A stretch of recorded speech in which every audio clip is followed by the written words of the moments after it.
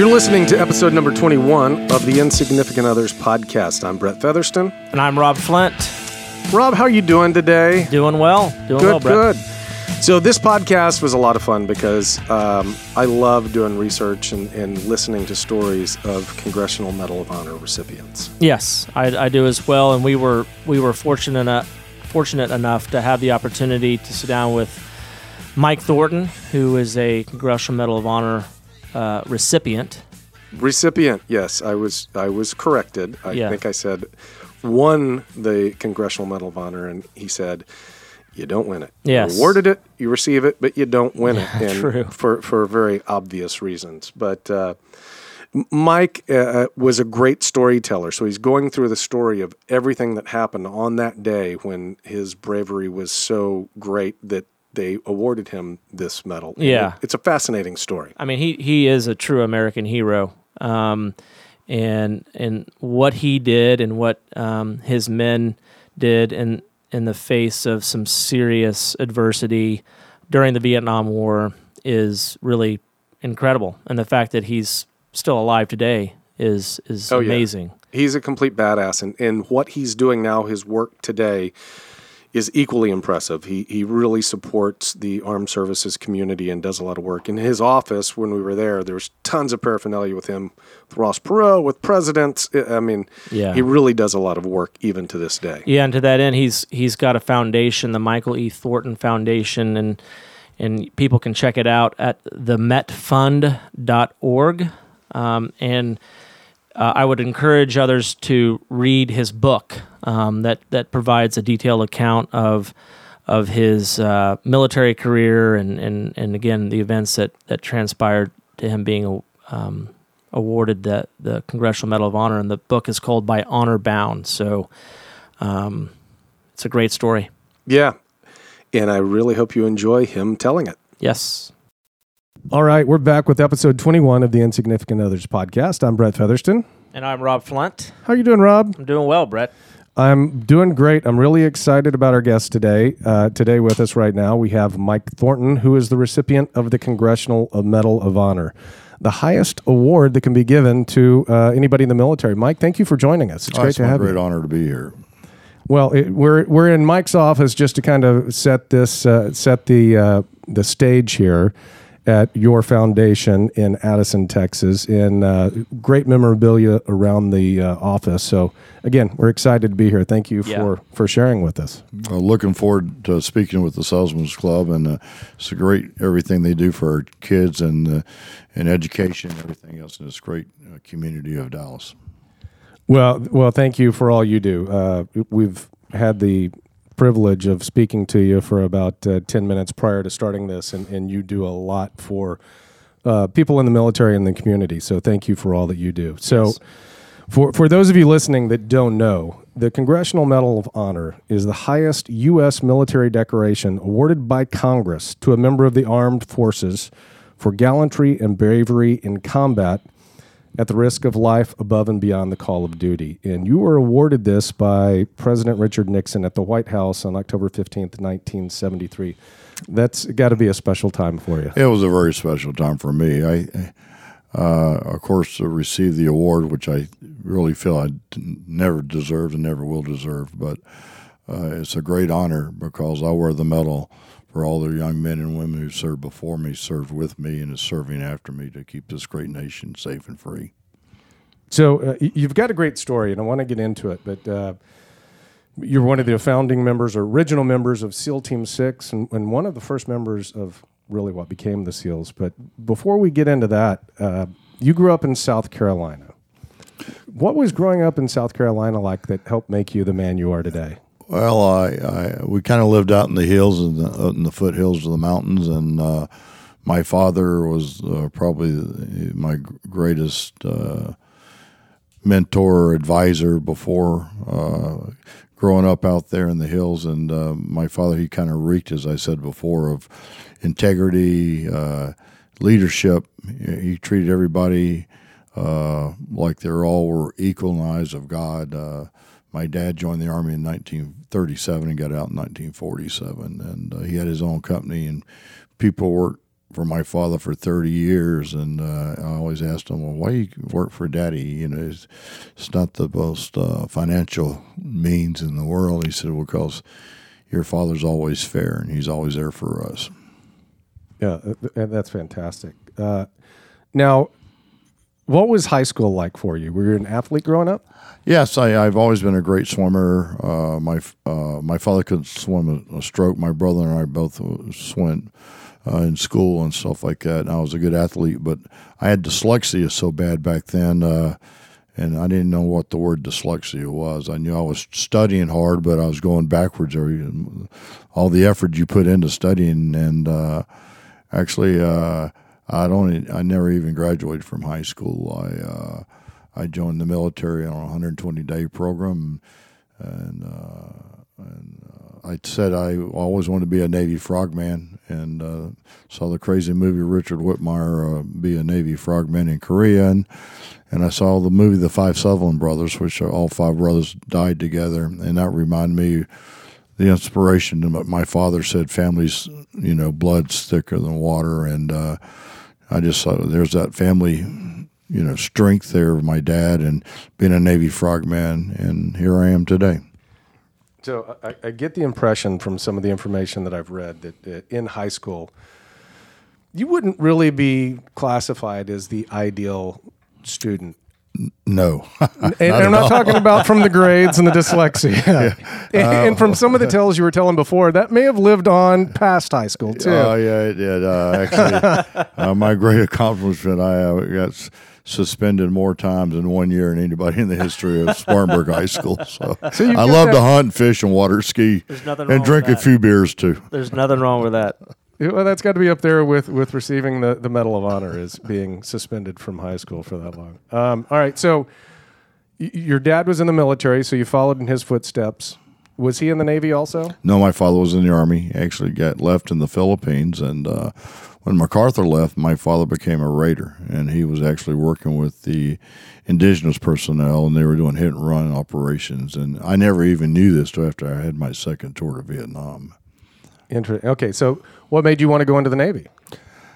The Navy frogman. I always for the frogman. I wanted to be a frogman. I saw that crazy movie, and I just said, "That's me." So you enter the Navy, and I've read where I guess after you went through basic training, you were assigned to a ship, if I'm not mistaken. Yeah.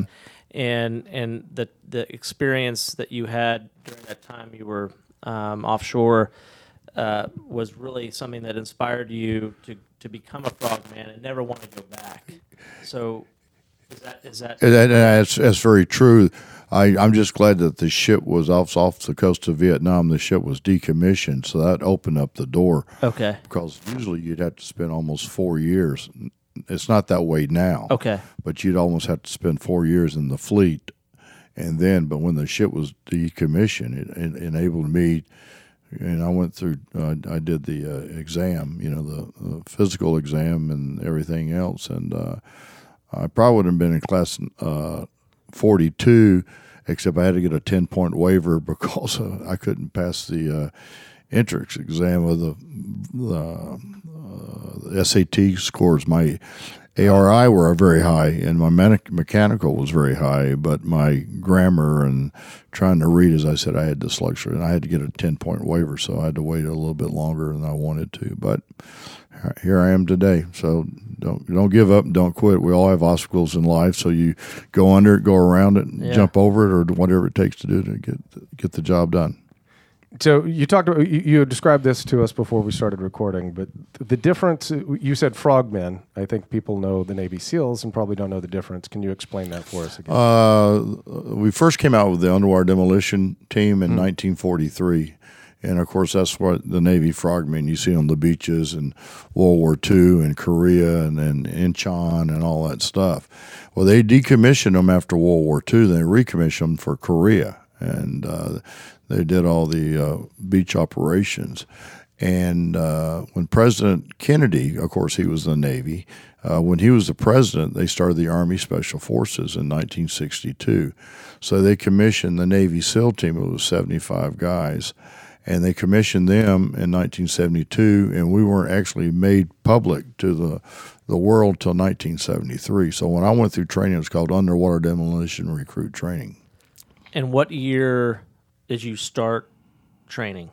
I started in 1969. 1969. So I have a question, because when I've seen the pictures of you as a younger man, you look much bigger, and I mean that in a flattering way. You know, like a, kind of a hulking, strong man.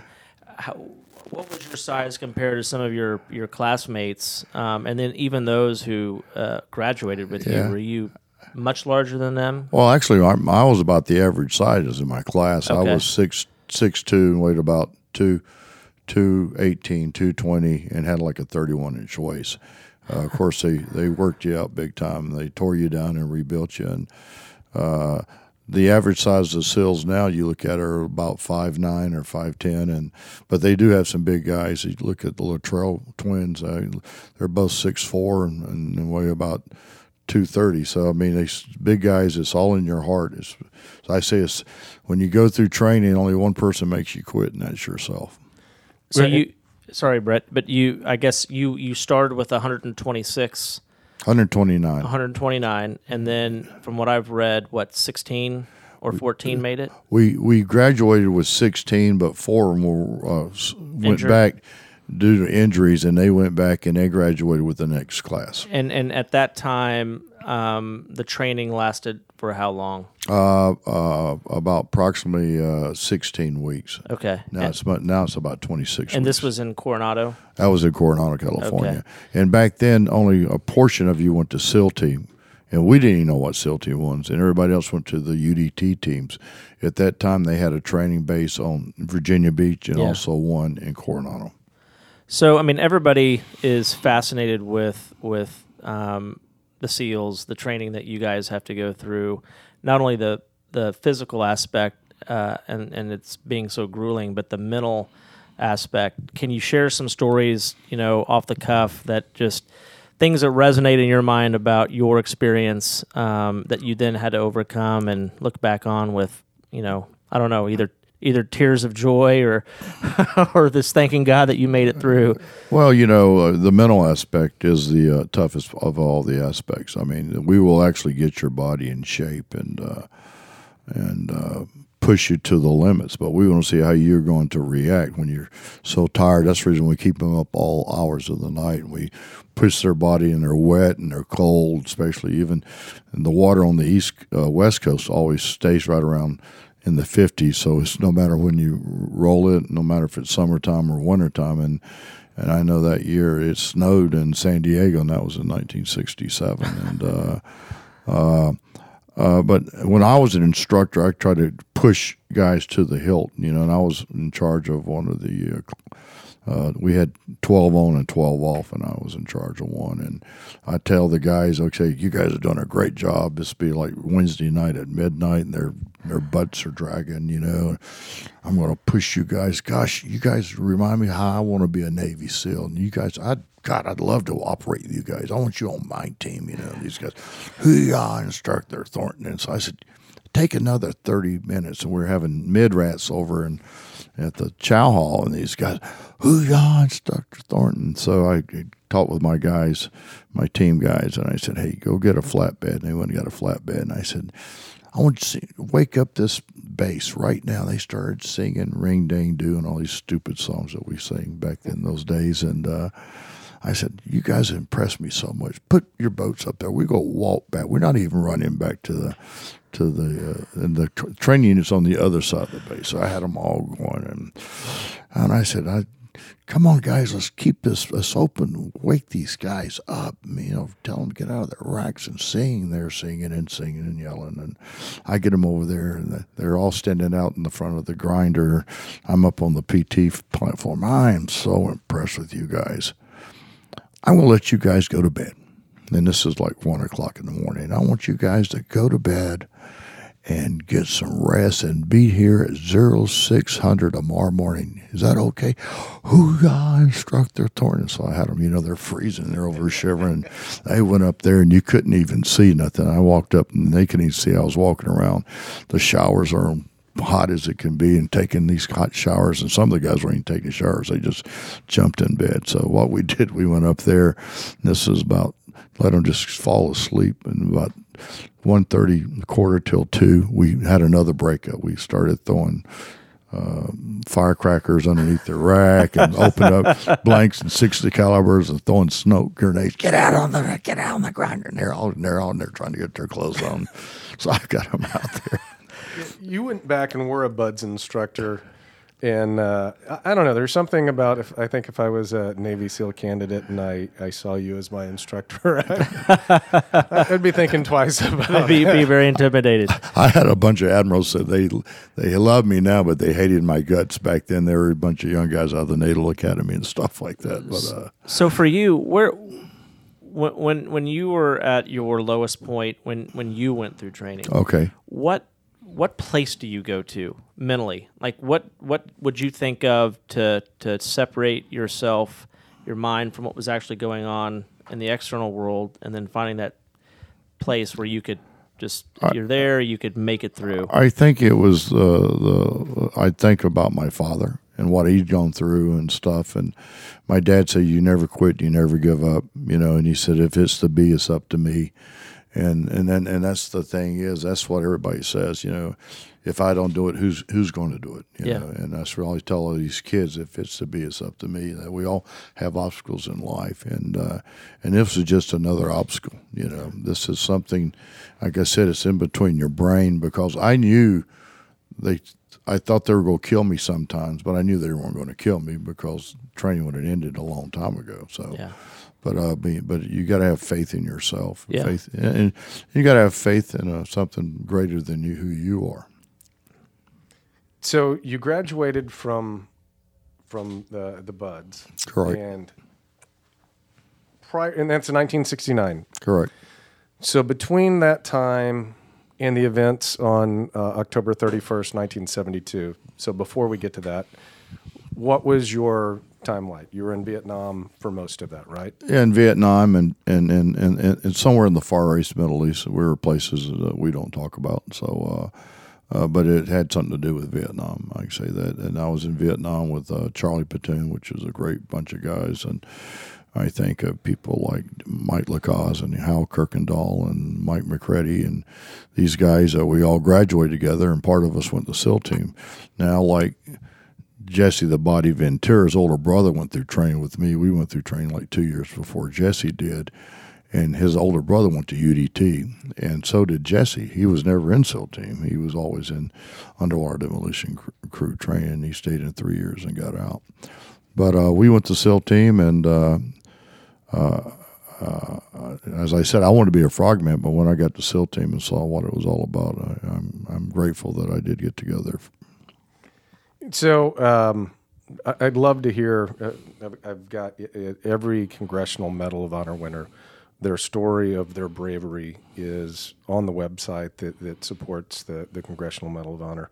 But I'd love to hear, in your own words, kind of the events that happened. Well, actually, this is going over for my fourth time over in the Middle East is what you call it, and I was in Vietnam, and we actually had a period of time in April of that year when I first got there in 72, they started pulling all the American troops out. And as in September the 6th, they pulled the last large Army force out of Utapao.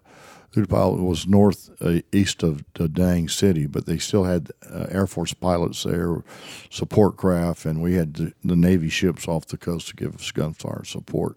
But as the everyday soldier, everybody had basically left with the exception of Army Special Forces, Marine Recon, and Navy SEALs. And what we did, we worked as advisors to the Arvins, we had the Louis Ninh Dai was Navy SEALs, and also we had the what we call the Sea Cadets, and we worked as advisors to those guys. And of course they had the Royal Marines, not the Royal Marines, but the Vietnamese Marines, which was a very large unit, and we had guys in advising them. So you're trying to train basically the South Vietnamese for when all the pullout happens, how they can support themselves. Yeah. Defend Well, themselves. those guys have been fighting the war. I mean, every time I go back to Vietnam, I'd see the same LDN Vietnamese SEALs. Those guys have been fighting it. It's not like we go home; they're fighting it 365 days a year. And, Right.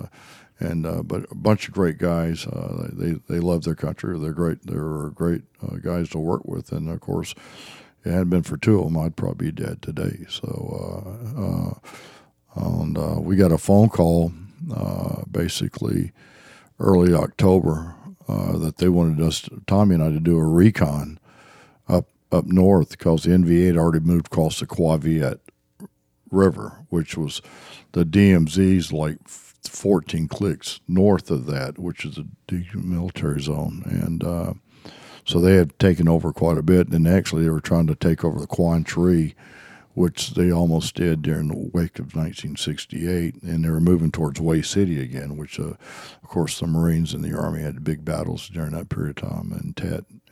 And Tet was bad in 69. That was kind of like their Chinese... It's a Chinese New Year. New Year every year, so Vietnam. which we're going through right now. Right. And so that's... And finally in 1970, they actually had a ceasefire. And but, of course... We got back to, the hard work and dedication. So they wanted us to do an operation up there, and so we were chosen. Tommy was chosen. Tommy said, "I'll go if I can take the person I'd like to choose," and he chose me. Even though we'd never worked together, never operated together, we knew of each other. We knew of each other's backgrounds. And just for the benefit of our listeners, you're referring to Tommy Norris, which is a Medal of Honor yes, recipient. another Congressional Medal of Honor recipient. Correct. But who will play prominently in the story that you're going to tell us here. Correct. Now, was he your senior officer? Yeah. Okay. Well, actually, our senior officer was Commodore Shibley, Dave, and he was an 06, and he had all Navy Special Forces working for him, but he was down outside of Saigon. And then he gave his message out to a guy by Lieutenant Commander Tom Nelson. And Tom was actually the senior officer in the field, and he had two other young officers that worked for him. And actually, I worked for Ryan McCumbee, Captain McCumbee, and Ryan reported to Tommy. And then Tommy would go back. We had a group down in there south of Da Nang, and we had our group, which was north of Da Nang, a place called Tuinan. It's northeast of Way City, out on the ocean. Okay. So Tommy's got this. He's got a project. He's got a mission that he has to do, and he gets to pick somebody. Yeah, he picks you. He picks me, and because he knew in my background, I had more combat operations than anybody else. And sounds like that was a really smart decision that he made. well, he wasn't. He wasn't really. I said, it makes no difference. But he's a great guy. He's a great leader, and I love him to death. But we were chosen, and only two people knew about the mission was Tommy and myself, of course. And, of course, it was planned by Commodore Shibley what we had to do. I picked out the enlisted guys, which were Vietnamese SEALs. It's supposed to be a Vietnamese operation, but they want the Americans to make sure we got in and got them out, and they felt better about it. So I picked... So there's 5 of you total. There's 5 of us total. And I picked the 2 Vietnamese enlisted guys, which was Quan and Dang, which I had worked on previous operations before, and years before that, and they were very liable and very. They were always there when the fight got bad, and I'd been in many gun battles with them, and they were always right there with us. The young officer was chosen. The officer that I chose to take with us 2 days before that had a boating accident, and he was unable to hardly see, so. They sent up a young Vietnamese officer, a Vietnamese Navy SEAL, LDN, and he came up and he took Quan's place. Okay. I never operated with him before. So what we did, I told the guys what type of ammunition, or told them what to carry, and Dang was going to be the radio operator, and Tommy and I had all the call signs and everything like that. They didn't have. They just knew what equipment to take, and They didn't know where we were going to go. So we left on this cement junk, and we went almost 15 miles out to sea because they had spies basically every time a boat would leave, or they would say, "Hey, we're going north or south." So we went so far out that nobody knew us, and we turned north. So help me out. What's a junk? I've seen that term. This was approximately about 38 feet long. It was made out of concrete. Everybody said, "How does that float?" I said, "You tell me how an aircraft floats, and I'll figure that out too." But they called it a junk, and it was they used it as a patrol craft up and down. So it was a military boat, but it wasn't. Yeah, it was Vietnamese boat. Fisherman boat. No, it was a military Vietnamese boat. It had diesel engines in it. It had a 50 caliber machine gun up front. They had a 81 millimeter mortar, and they used to patrol up and down the coast. And when they would use it, they had people on board, and they would search sampans trying to carry, if they were bad guys or good guys. They would always, Okay. So that's what the junk was. So they knew that they saw them coming up and down the coast all the time. They just didn't know where they were, because they used to. So we went north, and we got up there, and we were going to be vectored in. And vectors, when you have two ships out at sea, and they shoot a vector by radar at our point of insertion. Well, during that period of time, without our knowledge, the NVA, the North Vietnamese Army, was trying to overtake Quan Tri again, and the big ship, which had 8-inch guns, the USS Newport News, which was a cruiser, had to leave the site, and they had this other ship, the USS Morgan, tried to vector us in. And the young radar operator wasn't paying attention, I guess. He kind of shot us 3 degrees off to the north, and that actually put us 13 clicks north of our objective, which actually put us into the DMZ, which the NVA had complete control over that up there. Nice. So, yeah, when you're that far out at sea trying to shine a laser, 3 degrees makes a big difference. Yeah, it does. So they were approximately 25 miles off when they shot it, and we were approximately 5 miles off the coast because it was already dark. And so we got into 2 IBSs, and IBS stands for inflatable boat, small, and the group paddled us in, and we slid off in the water about a mile off the coast, and we swam on in. And then the team, because we had another group of SEALs, not LD&Ns, along with a guy by the name of Woody Woodruff, which was a Navy SEAL, outstanding young man, because we always kept a SEAL on the insertion and extraction craft to make sure that if when we were trying to get a hot extraction, they would be there to come in and get us. So real quick, how much weight are you carrying, as you casually mentioned the fact that you swam a mile to coast? I mean, what are you carrying? I was carrying 2 Law rockets, a Starlight scope. Of course, the Starlight scope back then was gigantic. I had 8 grenades. I had 780 rounds of 5.56 in my weapon, and of course, in all your medical kits and all that kind of stuff. And I was wearing a pair of Levi's and a sweatshirt, and a navy blue sweatshirt with a camouflage top off, because when it got really, really hot and you're marching all night long, that cotton sweatshirt would actually give perspiration, and then it keep you cooler than something else. So are we talking what? 20, how many pounds do you think? Probably pretty close to 80 to 100. Unbelievable. Okay, so I'm out already on this trip. But you've got 5 of you. You're dropped off. You swim a mile in, and you're 13 miles north of your target. Or 13 clicks, which is practically about the same thing. 1,000 meters. And at this time, do your Vietnamese colleagues, do they know what the mission is? They knew that we were going in, and they knew from where we were going in too. Basically, they really found out later on. When we got to the shoreline, Tommy told me to go up and check out an AO, which is area of operation. I got up there, and I had a little pin light, and I gave them the signal to come on up, and we sent guys up one at a time. We set up a perimeter, and I'm looking through the Starlight scope up and down, a night vision goggle, and I said, I can't see the river north or south of us. So basically, we're coming in from the eastern flank. So Tommy asked me to say, why don't you patrol up there for a little bit and come back and see if you see anything, patrol back down. So I went by myself. I left my equipment off except for my weapon and a couple extra magazines. I slid in my back pocket and came back, nothing. And then went south and saw nothing. I said, well, the river can't be seen. And this river it's not like the mouth of the Mississippi, but it's a really big river. So you knew you were off target. We knew we were off target that time. And correct me if I'm wrong, but your mission at that time was to go gather information about Correct. potential prisoners of war, right?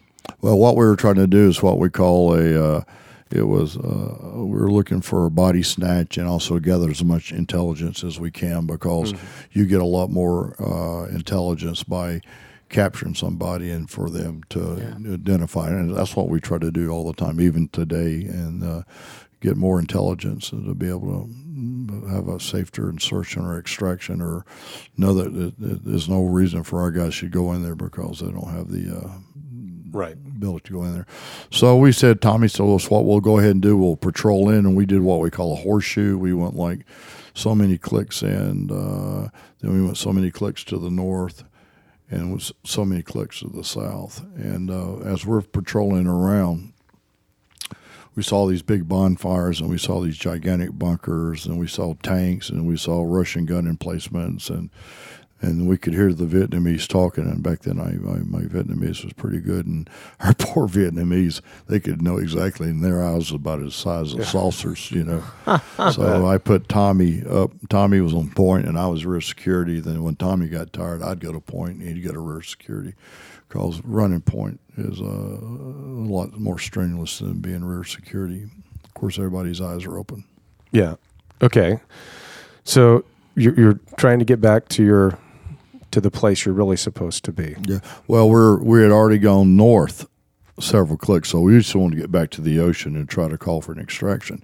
So when we went north, we found a stream, and they have an 18-foot tidal range there. And so we got to the stream, and when we got to the stream, we got into the water because the water was flowing out, so we knew the tide was going out to the ocean. And that way it gave us the ability to shrink us in silhouette-wise instead of having us grow up. I mean, everybody else looked like a Vietnamese but me. And another reason we could move faster in the water, because the water was making, and by the bounds of the creek bed, you know, put us low, and also we didn't have a problem of maybe tripping over something, you know, and waking the enemy. So as we were patrolling out, at that time I was on the point, and we heard this noise, and it was a village, and you could hear the ocean, and we had this village. It was a quick reaction village, approximately 50 to 75 people, and I crawled up there and started counting the weapons that were outside the village, and came back and told Tommy. So we knew that our first complaint was to the south of us. So we had the ocean on our eastern flanks. To the south of us, we had the village where it was our first threat of enemy. To the north of us, we had a big sand dune, which was actually a bunker. It actually had a tunnel down inside of it, and it had many little sand dunes. And to the west of it was a big lagoon that was open. Basically, it was approximately maybe a mile and a half to 2 miles wide of water, and it was approximately about 4 miles long. And so we said, okay, that's great. We'll be looking at the north, up on put Tommy and the radio operator up on top of this bunker. It was about 25 feet high. We had our eastern flank, we had the ocean. Our western flank, we had the lagoon. I moved out on the point where the enemy was, and then I placed the other guys in different, so we could have a view of all sides. And then when did you engage the North Vietnamese? Approximately a little bit right before daylight, and we were looking through the starlight scope. So this is you put in on the beach at night. All right. You've marched around several clicks, as you said, hours, and then you're in the river. You're getting set up for daylight. But what Tommy was on the radio on top trying to get radio communications for an extraction. Okay. So Tommy was up there. I had Quan at my rear security with the starlight scope because I was far enough up I could see the village, which was approximately 300 yards in front of where we were. Then I had Ty, the young officer, over on our flank where he could look up and down the beach, at least south. That way he could, because the beach was, that time the tide was running out and the waves were crushing. This time, Quan comes running around. One of the enlisted guys said, "Mike, gave me the signs that there's two enemy coming down the beach. One was walking along the high water line, the high water line is where all the junk trash lays at. The other one was down on the water line where the ocean was, which is approximately 150 feet away from each other. One guy was walking very fast. The other guy was, the one on the high water line was kind of walking slower because he was looking around. And so at that period of time, we made up our mind is that here, okay, we've got our intelligence. We know how they had brigades of NVA up there. We make the body snatch. We get an extraction, capture these two guys, and get the hell out and go back, and our mission was done. Because what we're going to do is go ahead and extract, lay up for the all-day rest, then come back in and do the mission and make sure we're inserted in the right place. But it went sideways. I took Ty, the officer, which was the largest. I had Quan with me. I sent Ty about 50 yards down in front of me and behind a sand dune. He was about 5'8", 5'9". He was the biggest of all the Vietnamese. He was strong, too. He's probably about 175 pounds, 180. And I told him I would take this guy out and for him to go up and take this other guy out. And I gave him what I call a hush puppy. It's a silence weapon. It's taking out guards. I wanted him to capture the guy. So when the guy, I saw him pass me, and he kept on walking. And then when my guy came, I took the butt of my gun, hit him in the head, knocked him out. Quan secured him, put tape across his mouth, tied him up, and secured him. Then I went down, and I was telling Ty to move out to get this other guy.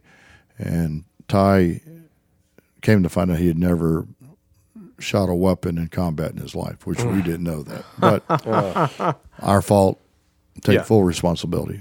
We were told him that he was combat ready. He'd been on many operations. He'd been on operations but never been in a firefight, so that's not combat ready. The guy shot at Quan. Quan was running past. Ty was running past me back towards the bunker. I'm passing Ty going this way because I know that guy. He'd only shot off 3 rounds, and he was heading to the village. And I figured if I could eliminate him, I could pick him up and carry him back and hide him, and hopefully we still could get a safe extraction out.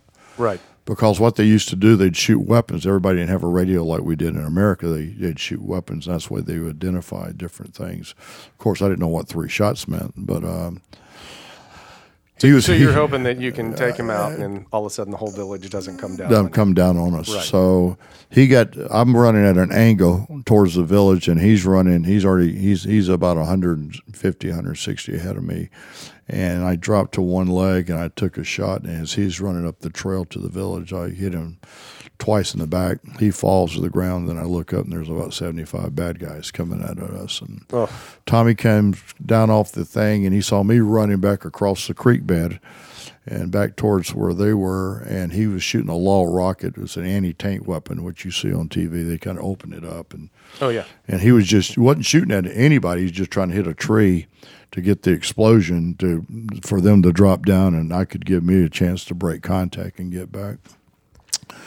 And the firefight started. I put Quan where Ty was, and so he could watch my flanks. And when they try to flank me, we put Tommy and Dang back up on top of the shelf, up on top of the bunker. I gave him a better view. I moved about 250 yards out to the point, and I put Ty as rear security to watch if there's any enemy coming from that direction to let Tommy know. So you've got 5 of you set up on this creek bed on the beach, and there's 75 North Vietnamese coming out of the village at you. So what were you been clocked at in your 40 time having 75 people run after you? pretty fast. Was that the fastest you've ever run in your life? Well, I tell you, it's funny what that adrenaline does to you. When you start shooting at you, you always get your attention, I promise you. So the firefight lasted from the time that Tommy finally got radio operations in the Morgan but they didn't know where we were, and they were trying to shoot spotter rounds. And the firefight had started, and the reason we knew how long was from the time that Tommy said we're taking fire, and then from the time that Tommy did his last communications, he said fire for effect, and it lasted approximately 2 hours and 45 minutes. But when the guys were moving in there, you could tell they were trained. They're doing what we call a frog thing. They have like 4 or 5 guys here and 4 or 5 guys in a larger group over here, and they would try to shoot at you to get your head down. So what I would do, I would shoot about an inch, because as they raise their head, I'd shoot about an inch into the sand, and I'd get a headshot almost every time. Then I'd roll over somewhere else and do the same thing. Then I'd drop back and I'd throw. I had 8 hand grenades, and I'd throw a hand grenade that way. And when they tried to flank around the side, there's my buddy Quan over there shooting them down, laying them down over there. So, and then there's Tommy and Dang. Even though Tommy's on the radio, he'd say hold, wait, and he would shoot, from up there. And then it continued. So when I was out on the point like that, and I had Quan approximately 100 yards behind me, I knew exactly where he was. I didn't have to, so if anybody was over here or over there on my flanks or something, I knew they were bad guys. And then I started, of course, they started taking more, as I call real estate, and backed us up. I'd back Quan up, back us up. And I got back to about 25 yards from the big bunker, and Tommy said, we got the USS Morgan coming to give us fire support. And at that time, I had about 4 or 5 guys right in front of me, and they tried to throw a grenade over, and that's that Chi-Com grenade right over there, that wooden handle thing. It doesn't look like an American grenade like the M26. You pull the pin, and you let the pin go. You got 4 seconds, 1,000, 2,000, 3,000, 4,000. It better be out there because it's going to go off. And but this thing here is very crude, but it works. But we had captured a lot of these grenades and used to pull them and just throw them and test them, see how long it'd take for them to go off. And it'd take anywhere from 22,000 to 28,000. And so that's the way we would have an idea how the grenade went. So they threw the grenade over on my side, and I threw the grenade, and I'm going 12,000, 13,000. The grenade comes back. So I threw the grenade, and I'm going 20,000, 21,000. The grenade comes back, and I said, and I rolled over, and this was the 5th time it came over this way, back. You're throwing this grenade back and forth over the sand dune. So the sand dune goes off, and I just yelled. And I could hear Tommy said, Mike, buddy, he's at the top. You could see that I just laid on my back, and I wasn't moving. And these guys 2 guys came over the top, and 2 guys came around, and I eliminated those 4 guys. And so I don't mean to interrupt. I read about that. So they come over the dune. Yeah. Did you kill them with one shot off, like as they came down? Or I mean, how is this multiple shots? Yeah, it was like bang, bang, bang, bang, bang, bang. Okay. And so I usually tried to put at least 2 shots, but I never shot automatic. I never did. Okay. I always want to control my ammunition. So there were 4, and I think I read somewhere where 2 of them fell dead on you, and then the other 2 fell off the sides. Yeah. So that's amazing. So basically at that period of time, Tommy started saying, "Hey, they're falling back." And I said, "What?" Because I knew at that period of time they've already lost.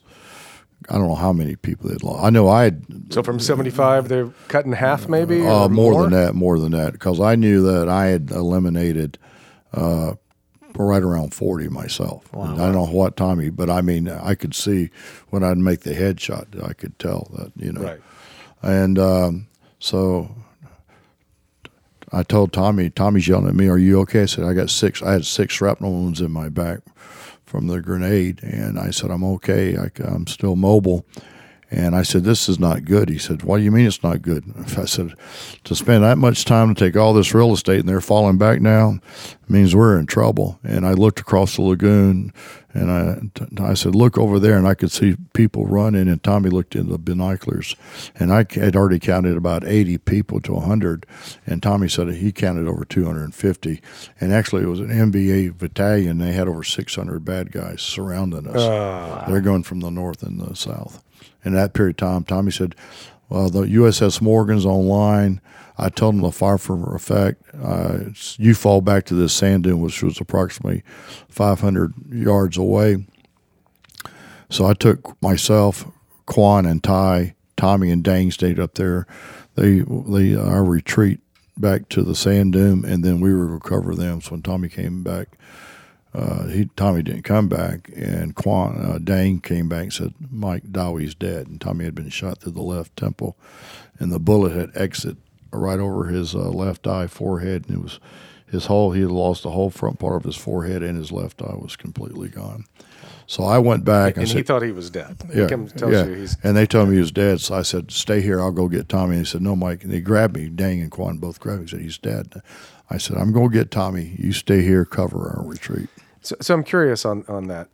Is that because no man left behind, or is it because you thought maybe he was alive, or? Well, I'd live with myself. I mean, I didn't know if he was alive or dead. All I knew is that. But you weren't going to leave him. I wasn't going to leave him. Yeah, because you think about what they would have done to his body. Yeah.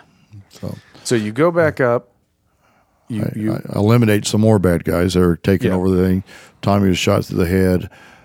Tommy had called the USS not the Newport News, but he talked with the Newport News. But the Morgan was firing for effect. It was a destroyer.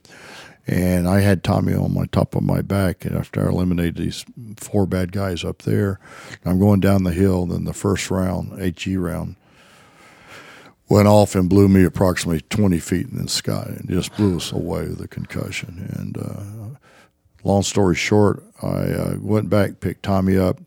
They saw me running with Tommy. I had him on my shoulders. I ran back the 500 yards. I got back. There's my 2 guys, Quan and Dang, covering my retreat.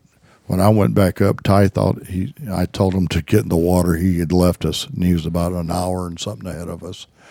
And he got picked up by Woody Woodruff. Woody wouldn't leave us. He kept looking for us and finally found Ty. And Ty said that Tommy was dead. I was missing in action. And Quan and Dang, because that's the last thing he saw. He said they were out in the ocean. Right. So we had 2 junks, and so one junk was looking for them. And they were the actual ones that found me. I had Tommy tied to my back. I had Quan in front of me. And he had gotten shot. And he had shot in the butt. In the butt. And I had got shot through my left calf. Yes. And Tommy, of course, had his whole forehead gone. Okay, so you had taken shrapnel. You got shot in the calf. You had 500 yards roughly between the beach and the dune that Tommy was on. So you carried him back that way. In the meantime, you get blown up in the air 20 feet by friendly fire that actually probably did what it was supposed to do. It kind of helped your retreat. And then you swim. I fell back to the dune again. I ran back with Tommy first. So I did 500 yards forward to get Tommy, 500 yards back with Tommy.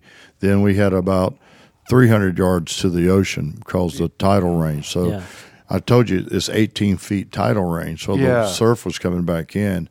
And everybody said I did the life jacket. I didn't do the life jacket as the book tells you. I took Tommy, used him like a surfboard. I pushed him underneath the waves and pushed him back up.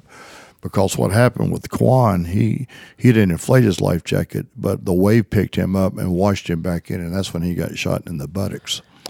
And you correct me if I'm wrong, you were swimming like that with those 2 folks for 2-3 hours? Approximately 3 hours. 3 hours. Yeah. That's incredible. So I had Tommy tied to my back after we got out to sea, and that's when I saw Quan out there floating in the water, and I swam over and put Quan in front of me. I put his arms around my neck. I put my arms underneath his armpits, and I stroked until we got out of the line of fire. So when we got out of the line of fire, meaning out of the range of the weapons they were shooting, that's when I gave first aid to Tommy, and then that's when I inflated Quan's life jacket. I inflated Tommy's a little bit. At what point do you realize that Tommy's still alive?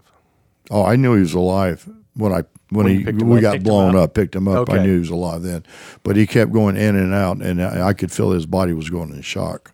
Yeah, and there's nothing you can do. Yeah. I mean, so we started. I couldn't see Ty. I could see Dang and Quan because Quan was in. I had taken his life jacket, tied it around my. I had my belt on and tied it around my belt, and so I towed him because he couldn't swim, and I had Tommy on my back. And Dang said, "What do we do, Mike?" I said, "We swim south." And they said. So we started swimming, and with the grace of God, we were picked up. So about 3 hours later. Yeah, that's incredible. It's amazing. I'm just happy to know that there's people like you that are on our side. Well, Yes. no, we have an unbelievable bunch of young men and women who give us the greatest things. So, like I say, I don't think I deserve the medal, never will, because I knew Tommy would have done the same thing for me. He'd have got me out of there, or he'd have died training, and that's what it's all about. And that's the reason we push these kids so hard. And through the mental part, it's not about. There's no I in team. It's about we. It's about having the encouragement and the camaraderie of each other. That brother's going to be there for you, no matter who it is or what it is. You're always going to be there for each other. In about a year after this event, that's when you received the Congressional Medal of Honor at the White House from President Nixon. That's correct. And Tommy was still in the hospital, and Tommy spent almost six years going through. He went through 29 major operations and redoing his face and plastic surgery and put different in his head. So that's when I got put on Admiral's report. The Surgeon General of the Navy, which is a 3-star, put me on report. I asked let me take Tommy to the White House, and I said, well, he deserves this medal as much as I did. And I said, I wish I could have Quan and Dang there too, but they were still actually in Vietnam. They said, no, you can't. So I went back at 11 o'clock that night, and I kidnapped Tommy out of the hospital. So I kept him for 4 days, and when I took him back, I was put on report by the Surgeon General. Well, going back to those suspensions in high school, he's a rule follower. Well, Admiral Zumwalt said, Mike, in a short paragraph, why did you do that? And I said, sir, I didn't leave him in Vietnam, North Vietnam. I sure was going to leave him in that damn hospital when I received that medal. It's probably important to point out that Tommy got healthy, goes back into military activity, and through his own bravery, he wins. Actually, Tommy's operation was before mine. Before. Yeah. It was before, okay. And he received his 3 years after I received mine, along with Admiral Stockdale and Colonel Bud Day, U.S. Air Force, and Tommy. And they received their medals from President Ford. And it's the second time where a Congressional Medal of Honor recipient was granted that award as a result of saving another recipients. Since the Indian Wars. Yeah. Of course, they didn't have any other medals. They only had the Medal of Honor and the George Washington Medal, which is the Purple Heart, up to 1906, and that's when they came out with the Navy Cross. Gotcha. All those medals. Well, so I want to be respectful of your time because I know you've got another event to go to. So before we wrap up here, can you just share with us a little bit what your foundation is doing now? Yeah, the foundation is the Michael E. Thornton Foundation, and I didn't like the way some of the foundations, so I put my name on it, and the buck stops with me. And we put, as Connie explained to you guys, we put a Band-Aid on the problem.